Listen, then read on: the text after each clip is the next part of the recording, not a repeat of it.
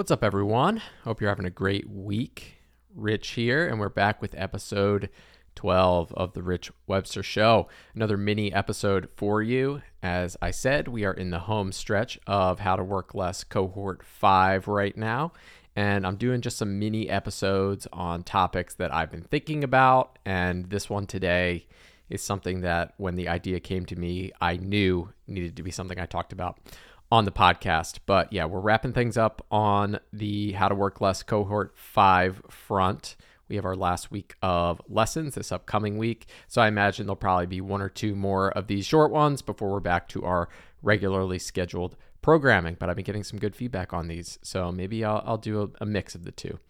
Okay, so today's episode is about building your house on borrowed land. Now, if you don't know what I mean, I promise I will explain it. But just by the nature of the phrase, building your house on borrowed land, doesn't seem like a good idea, does it? And yet many of us do it when it comes to business. And another word for building your house on borrowed land is platform risk, which is what I want to talk about today and share my mistakes with it. I have a story myself where I effed around and found out when it came to platform risk, and I want to share some other ones and see if I can hopefully help a couple of you skip some steps or at least plan for some contingencies around platform risk. So, platform risk, what is it? Great question, Rich. I'm glad you asked. And I got this definition from Startup Illustrated, but platform risk is when you build your business or side hustle on top of an existing platform in order to leverage its existing services or users. Now, that's not necessarily a bad thing. In fact, that's how many businesses are created. And there is a risk that anytime you're building on someone else's land, they could make a change or decide to do something different, and you could have an existential threat to your business. Now, building on borrowed land doesn't just apply to business. The first story that always comes to mind, which I saw on Twitter recently, is this story about this woman. I can't believe this is real. Who had been living in her apartment for a while, and she decided that even though she was a renter, she was going to personally renovate this apartment. And, she talked with the landlord. Landlord was like, sure, go for it. Spends 5 figures, I think somewhere between $10,000 and $20,000 renovating this apartment, only to promptly have the landlord evict her for breaking the terms of her lease and then immediately taking the newly renovated unit and putting it back on the market. So building on borrowed land, it's not a good idea. The reason that I knew I wanted to talk about this, though, and I want to share a couple of stories and examples of how this can go wrong in business and what you need to think about and be aware of, because I think in 2023, there's no way to not build your house on borrowed land. It seems like everything is designed to work that way, but we just need to think about how to reduce risk when it comes to these platform risks. So I have a coaching client right now who we're working together, and he took How to Work Less. He was in cohort 2. He's got a great business, and we're working together right now. And a big revenue stream in his business is these templates that he's created. I'm going to try to keep this anonymous. I'm sure you wouldn't care, but they're templates for a product, and they're built on top of another service that is extremely popular with businesses. A lot of businesses use this product and their templates that go with it, basically. And they sell for hundreds to thousands of dollars for these templates. So for him, this has been really, really great passive income, quote unquote, bringing in 10, 20 grand a month. So it sounds pretty good, right? Build some templates on a platform and get paid. It's pretty darn solid. Well, recently what he found when we were talking is that out of the blue, that had halved. So he was making half the money that he did with no change on his front. But the reason is his templates were high quality, and they were actually featured prominently in this business's template marketplace. So they were on the front page, and as a result, of course, that gives you extra credibility. It's the same reason why if you're a business, you don't want to be on page 7 of Google, you want to be on page 1. So his templates were featured prominently in their template marketplace. And then all of a sudden, the revenue stops. And what happened? Well, it turns out that this business decided that they were going to redesign the template marketplace page. And this is why platform risk is so dangerous and insidious, because my client is essentially collateral damage, right? I'm sure that the priorities up the chain of redesigning this page were like 2 or 3 people's pet project, got redesigned for XYZ reason and XYZ business goal that we could have no idea of knowing, and no idea that the page is going to get redesigned. And it's no fault of his, but someone with different priorities wanted to go in a different direction. And that is the existential risk. Fortunately, my client, this is not his only form of income. So I think we can all feel a little better about the fact that even if the templates go to zero or they become, much less valuable to him, he's not out of money. He has other ways to mitigate this risk. But this is the existential question, right? When you build something like this, you need to ask yourself, okay, well, what happens if this company whose land I'm building on shuts down the marketplace completely? Or what happens if they ban the sale of templates? Or what happens if they sell them themselves? And especially, this is the biggest risk, I think, long-term. I mean, there are a couple, but if you try to build a big business on someone else's land, I think that is where you are really going to get screwed. Because once you start making too much money, companies pay attention. Now, 10 to 20 grand on templates, it's not even, it's a drop in a bucket inside another bucket with drops in it. You know what I mean? Like, for this corporation, it's not a big deal. No one's paying attention. But I've seen people build, add-ons or like plugins or things like this for other pieces of software or for products of other companies. And once you start making too much money, companies start paying attention.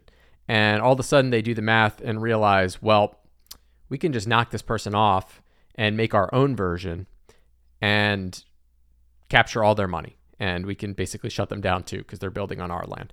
So that's where things get really, really dangerous. And I want to give you another example that really hammers home this point that I'm talking about. Shopify. Okay? This is from a Twitter post that I bookmarked a couple weeks ago because I knew I wanted to talk about it at some point, because this all just jogged my memory of this issue that I had like 5 or 6 years ago. And this is from a dude named Dennis Hegstad on Twitter. You can drop him a follow. He is a builder, and he shared this thread on his experience recently with platform risk. So Dennis has built 2 Shopify apps in the past and sold them for 8 and 7 figures. So the way that it works with Shopify, if you're not familiar, Shopify is a place where you can sell stuff online. You can sell physical products. You can sell digital products. There is a thriving marketplace and app store where developers and teams create products to enhance the Shopify platform. Dennis has obviously done quite well selling previous apps for 8 and 7 figures, so he is in a good position. Going into the story, he's like, I've done this twice. I feel like I have it all figured out. What could go wrong on the third app? Like, I'm a pro. So he actually goes out and he raises capital, brings on investors for this third Grand Slam Shopify app project. And he basically has to announce that this company called Vigilance is shutting down due to unforeseen platform risk on Shopify that essentially killed their business overnight. So he explained that he launched this new platform on December 7th. He launched Vigilance on December 7th, 2022. The goal of this tool was to help Shopify merchants from coupon code leaks and injections, which is a huge problem, right? There's like tools that can basically, leak their coupon codes and automatically apply them and stuff like that. So within 2 months of launching, he already had 50 merchants on the app who were relying on it. It basically blocks these companies. Maybe you've heard of them, like Honey is a plugin where it'll just search for coupon codes and automatically apply them. Capital One has a tool. There's other coupon extensions. So it's basically solving this problem where people that, didn't necessarily actually earn the coupon were applying it. So this was solving a real problem that saves merchants money, and it sounded great. Unfortunately, Shopify decided on February 15th to launch something called Shopify Editions. And sadly for them, one of the biggest changes was a massive change to Shopify's checkout. And this change removed access to checkout.liquid and forced all merchants to upgrade by August 2024. Now, checkout.liquid is basically the crux for this entire tool. They rely on this in order to exist. So, what does that mean?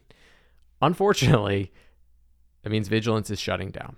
Shopify is not going to include them in any blogs, marketing, app features, referrals. New merchants are automatically on the new checkout, which essentially means that this business does not exist. There's no technical workaround. There's no official solution.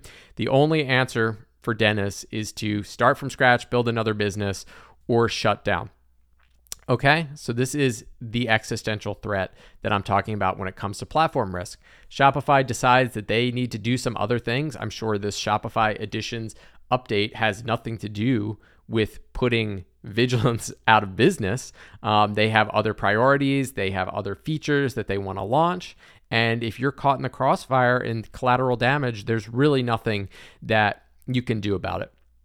So basically, Dennis goes on to say that, are we going to start a new, different business? Definitely. Will it be in the Shopify app ecosystem? Most likely not, but never say never. So unfortunately, Dennis learned this lesson the hard way. And after 2 big wins, eventually he found out that when you build on someone else's land, it is always their land. And while in this instance, I don't believe that anything malicious or untoward was going on with Shopify, both with Shopify and with the story from my coaching client, I think these are both just, examples of collateral damage. What we have seen and what I have heard anecdotally with many big corporations, anecdotally Shopify as well, Shopify has this incredible app store and they use it as a way to have people essentially build features for free. People will start businesses around them. They'll sell those businesses.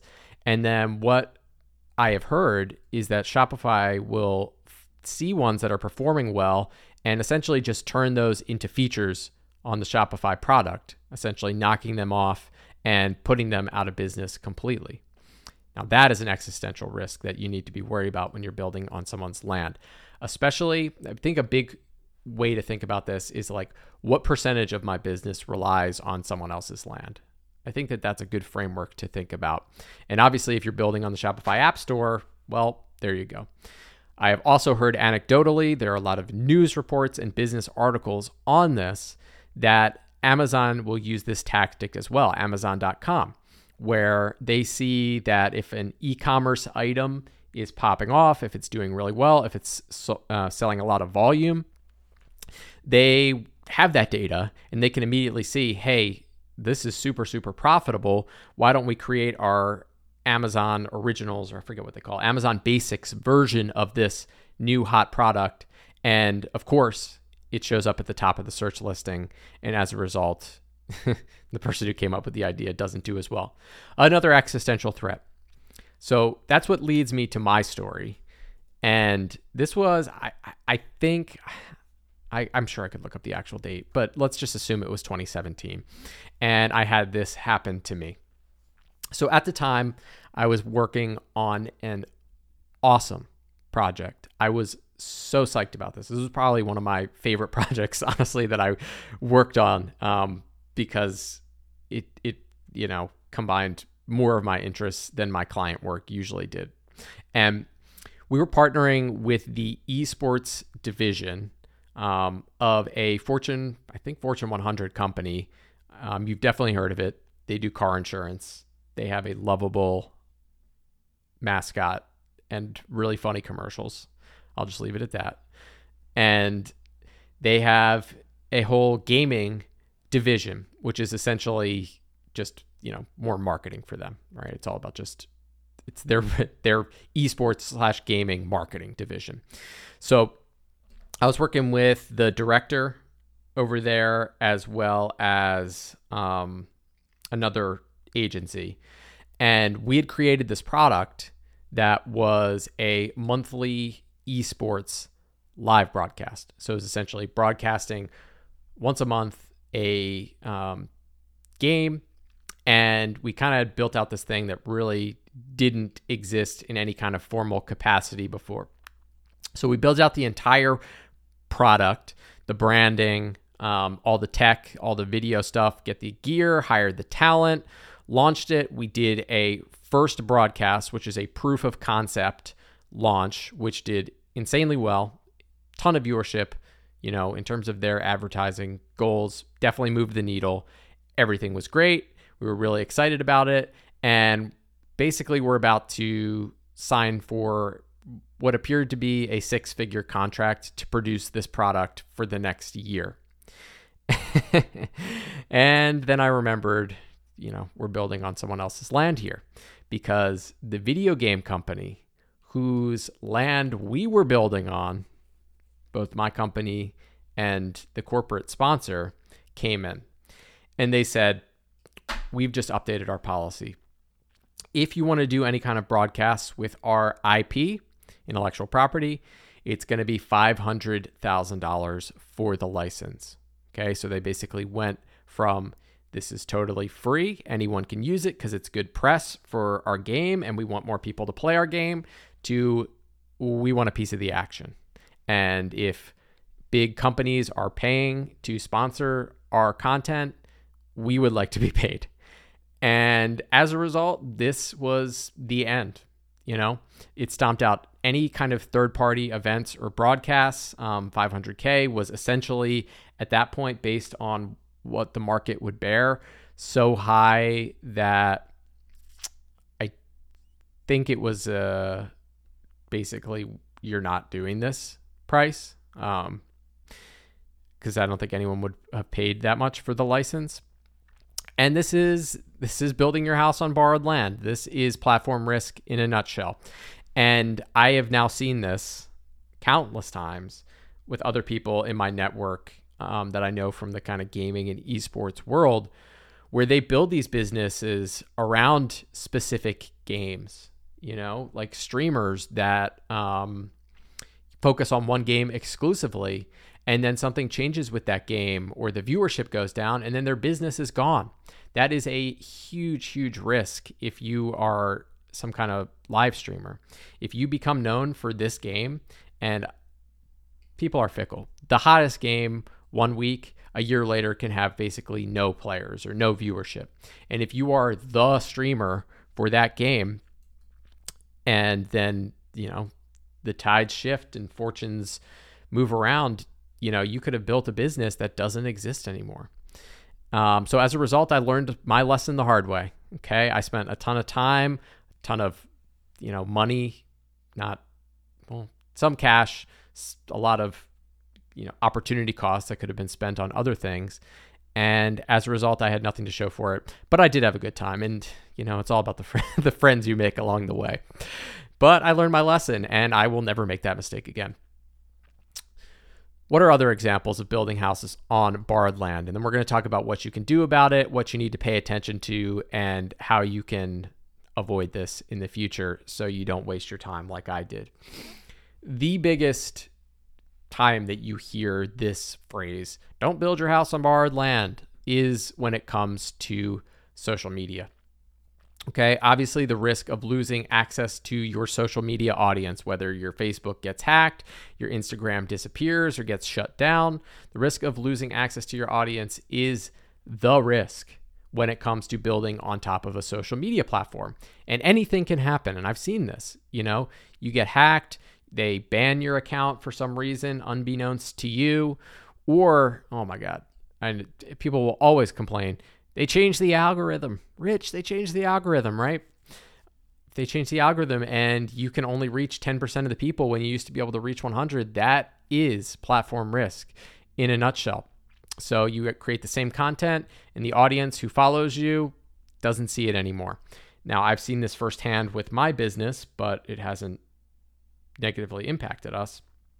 What I found was on Instagram, when I hit 100,000 followers, which was a while ago now, maybe a year ago, I noticed, this is crazy, night and day. So basically, the second I hit the 100K threshold, my reach plummeted. And what I understand that to mean, and from talking with a lot of people, and it was like the 100K was the milestone, is that Instagram, once you get to a certain point, wants you to pay to access your entire audience. They don't just want to give you access to it for free, right? Social media is basically an advertising platform. And I saw a huge dip in my reach as soon as I hit 100K. Now, the algorithm changes constantly. It's gotten much better since then, because while, interestingly, I do not reach as many of my actual followers, I reach significantly more non-followers with my Instagram Reels than I ever did. So I have about, if I look at my dashboard, it's somewhere around 2 million impressions on accounts that across the board, but probably 95% of them are people that don't follow me. So I will not, 100% of my followers will never even see my content. So that's an existential risk, right? Losing your audience is a huge one, and social media is one of the biggest ones. But losing your growth or your sales channel can be just as devastating. So in these cases, you can't sell your app, your product, or your service. And when you build, let's say, a mobile app, right? There's a certain amount of trust that you have to have that, the Apple App Store is going to continue to act in good faith. And for any reason, I've heard these stories, if they no longer list your app, or the Google Play Store unlists your app, or you get a bunch of negative reviews, or, whatever it is, or Shopify, like we talked about, your business can be over overnight. That is extremely, extremely dangerous. And yeah, there's a lot there. So you could lose your entire business overnight when you put all your eggs in one basket. One last one I will mention that if you're in the online marketing world, you're probably aware of is Facebook ads.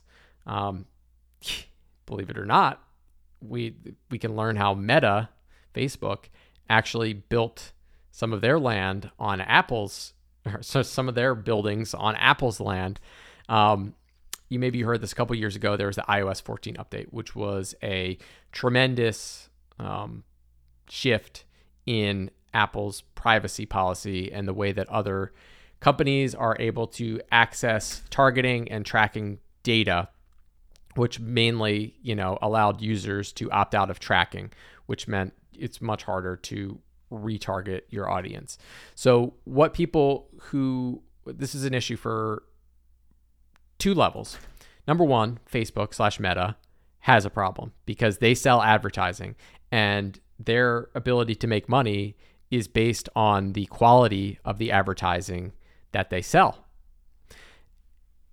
Second level, the people that buy advertising from them find that with these new targeting updates, their data is worse, there's smaller audiences to target, their CPM goes up, which is basically, the cost that they pay to advertise, and more hoops to jump through because of these security measures like domain verifications, shorter attribution windows, stuff like that. Okay, so this is a massive, massive issue. The reporting is all over the place. Metrics that advertisers tend to track, like return on ad spend, cost per acquisition. One buyer said that there's a 57% gap between sales seen on Shopify and what Facebook is reporting. So yeah, it's rough. So as always, building your business on other folks' land is very, very dangerous. So now that you know, what can you do? Let's talk about solutions and how to mitigate this risk. Because I really believe that in 2023, there is no way to fully remove platform risk. We're basically a 100% online culture, 100% online business for the most part, at least the people that are listening to this. And there will always be some degree of platform risk. So we're going to ask ourselves, how can we reduce it? So number one is quite simple. It's diversification. Now, the more easily accessible competitors that exist, if you're all in on one platform, the degree of platform risk decreases. So one of the ways that you can diversify your risk is being on many platforms. Now, I don't recommend that you, if you have 500 social media followers, that you go get on 6 other platforms to diversify your platform risk. If you are small, it's not your biggest problem.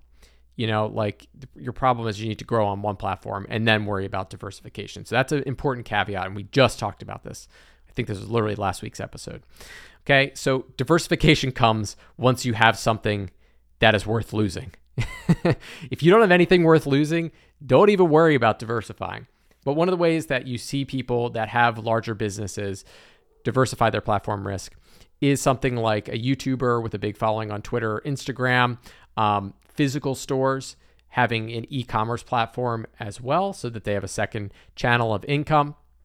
So once you get big enough, you can ensure that if one platform fails, your business is not put at risk. So the big question you want to ask yourself there is, if X platform goes down, I don't mean X as in the platform X. If a platform goes down, are there easy competitors that I could move to in this instance? Like one example would be, I have built How to Work Less's teaching platform, the course on Circle. Now, we've invested some time into the platform, and if Circle were to shut down or do something crazy like make their prices 50 times more or something, I don't feel a strong degree of risk because there are easy alternatives and competitors out there. There are probably 10 other companies that I could go to and migrate everything the next day. So that's something to think about, is if there are easy competitors, you're probably not in bad shape. If there are no easy competition, like you build a Shopify app on the Shopify store, you can't move that anywhere else. So diversification is something to pay attention to. Something else you should pay attention to are ownership. Obviously, you hear people talk about this on social media all the time. Rather than diversifying to multiple platforms, which I think is going to spread your attention all over the place, if you are on one platform on social media, I would instead encourage you to send people to something that you own, which would be an email list. So even if you lose your account, you retain the ability to contact the people that are interested in what you sell or that they're interested in you, no matter what happens to the platforms. The classic other example is having your own website, your own blog, a place where you can release content outside of any of the platforms, and that at least ensures that there's always a place that you own where this stuff lives. Okay, last example would be if you're in e-commerce, you can have your own privately hosted e-commerce website on top of selling on platforms. So obviously, Amazon, if you sell all your stuff on Amazon and then they take your data and realize that we can make the Amazon Basics version of whatever it is that you sell, that's a risk. So, ownership is another way that you can get around it.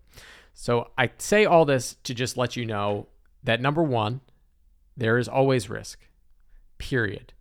The number one thing is just to ask yourself, am I aware of the risk? Do I understand what happens? So just a couple of points here as about applying this. Number one is just having that awareness of where you are exposed to risk and to what degree. So what is your solution for social media platform risk? And maybe it's that you have an email. What is your solution to building your product on Shopify? Maybe you don't have a good answer to that, but you need to know so that you don't put all your eggs in one basket and then wake up and lose your business through no fault of your own. Okay, awareness is essential when it comes to mitigating risk. Okay, number two is, like I said, you got to be aware of what degree of bad it is. and what degree of risk it is. If there are easy competitors where you could simply switch to another one, you're probably not too bad. That really discourages the companies from doing things that are going to harm their users or the people that are building on their land. Now, if your whole business is based on it, like some of the examples I mentioned, that's not as great. And if you do have one, product that is based on one platform only, then maybe you have a second one. I talked about my coaching guy. I think he was at the point, he's already making 6 figures from 2 different revenue streams. I think at that point, diversification does make a little bit more sense. We talked last week about when it makes sense to diversify. And, if you're not at 6 figures, it doesn't matter. The issue of platform risk is not your biggest problem right now, and it will be eventually. Okay. Last thing is to create contingencies. So it's as simple as asking yourself and just having the thought exercise for all the different areas of your business. If I were to lose X platform or Y land, what am I going to do? So for me, I have contingencies like, what would happen if I lost my Instagram account? Number one, I'm currently paying for insurance on my Instagram account so that if it gets hacked or deleted or reported, I use a company called Notch. It's not an ad or anything. I'm just informing you about what I use. And that is a big time saver, or not time saver, stress saver. So one of the ways that I mitigate that risk is with insurance, which is a great way to manage risk. Also, if my Instagram got shut down, I would know what I need to do to rebuild on that platform. I also have all of my old content, every single post, backed up and saved, so I could always start a new page and repost it. I also have an email list, so even if the account got shut down, I have access to the emails of the people that are interested, and I'm always trying to bring people onto my owned platform. Okay. Now, email list, right? Perfect example. This is another platform where you're technically building on someone else's land, your email provider. What you have to do is make sure that you, every once in a while, export a CSV file of all of your email subscribers and back it up somewhere so that you have a place on your own. So there's no risk there. But with something like, I use ConvertKit. There's a bunch of different providers, MailChimp, Beehive, whatever email list provider you use. There's a bunch of competitors. There's a lot of competition. They're all vying for it. So you're not going to see them, trying to kick people off their land. They want you there. Okay. So creating those contingencies and understanding at each level of risk what happens and what you would do if there was an issue is another way that you can kind of plan around this. So that's pretty much it. I hope you found this to be valuable and a unique thought exercise that most people don't talk about. And people don't really talk about this stuff until they get screwed over and they learn the hard way, like I did. And in a lot of ways, as I talked through this with everyone, this is kind of like my companion piece to the last lesson. And it is 2 sides of the coin, right? Like, we don't diversify early, but when we get to a place where we need to diversify, we need to understand what's risky and what's not risky. So that's it. Let me know what you think. I hope you enjoyed this one. My call to action for you, if you enjoyed this, is number 1, give me a review, 5 stars, leave a review on whatever platform. You could also review it on every platform if you have, Apple Podcasts, Spotify, etc. And as always, if you want to work with me, if you enjoy this types of stuff, you will love what we do. Number 1 is you can grab my free course, 6-Figure Solopreneur Systems, at startbuildingsystems.com. There's a link in the description. And we are kicking off cohort 6 of How to Work Less, because cohort 5 is almost done. And we have announced the date. It will start the first full week of January. So not on the 1st, but on the 8th. And you can actually get on the wait list for that now for my best price and my best deal. Cohort 6. Start off the new year right. Learn.howtoworkless.com. And I will see everyone next week.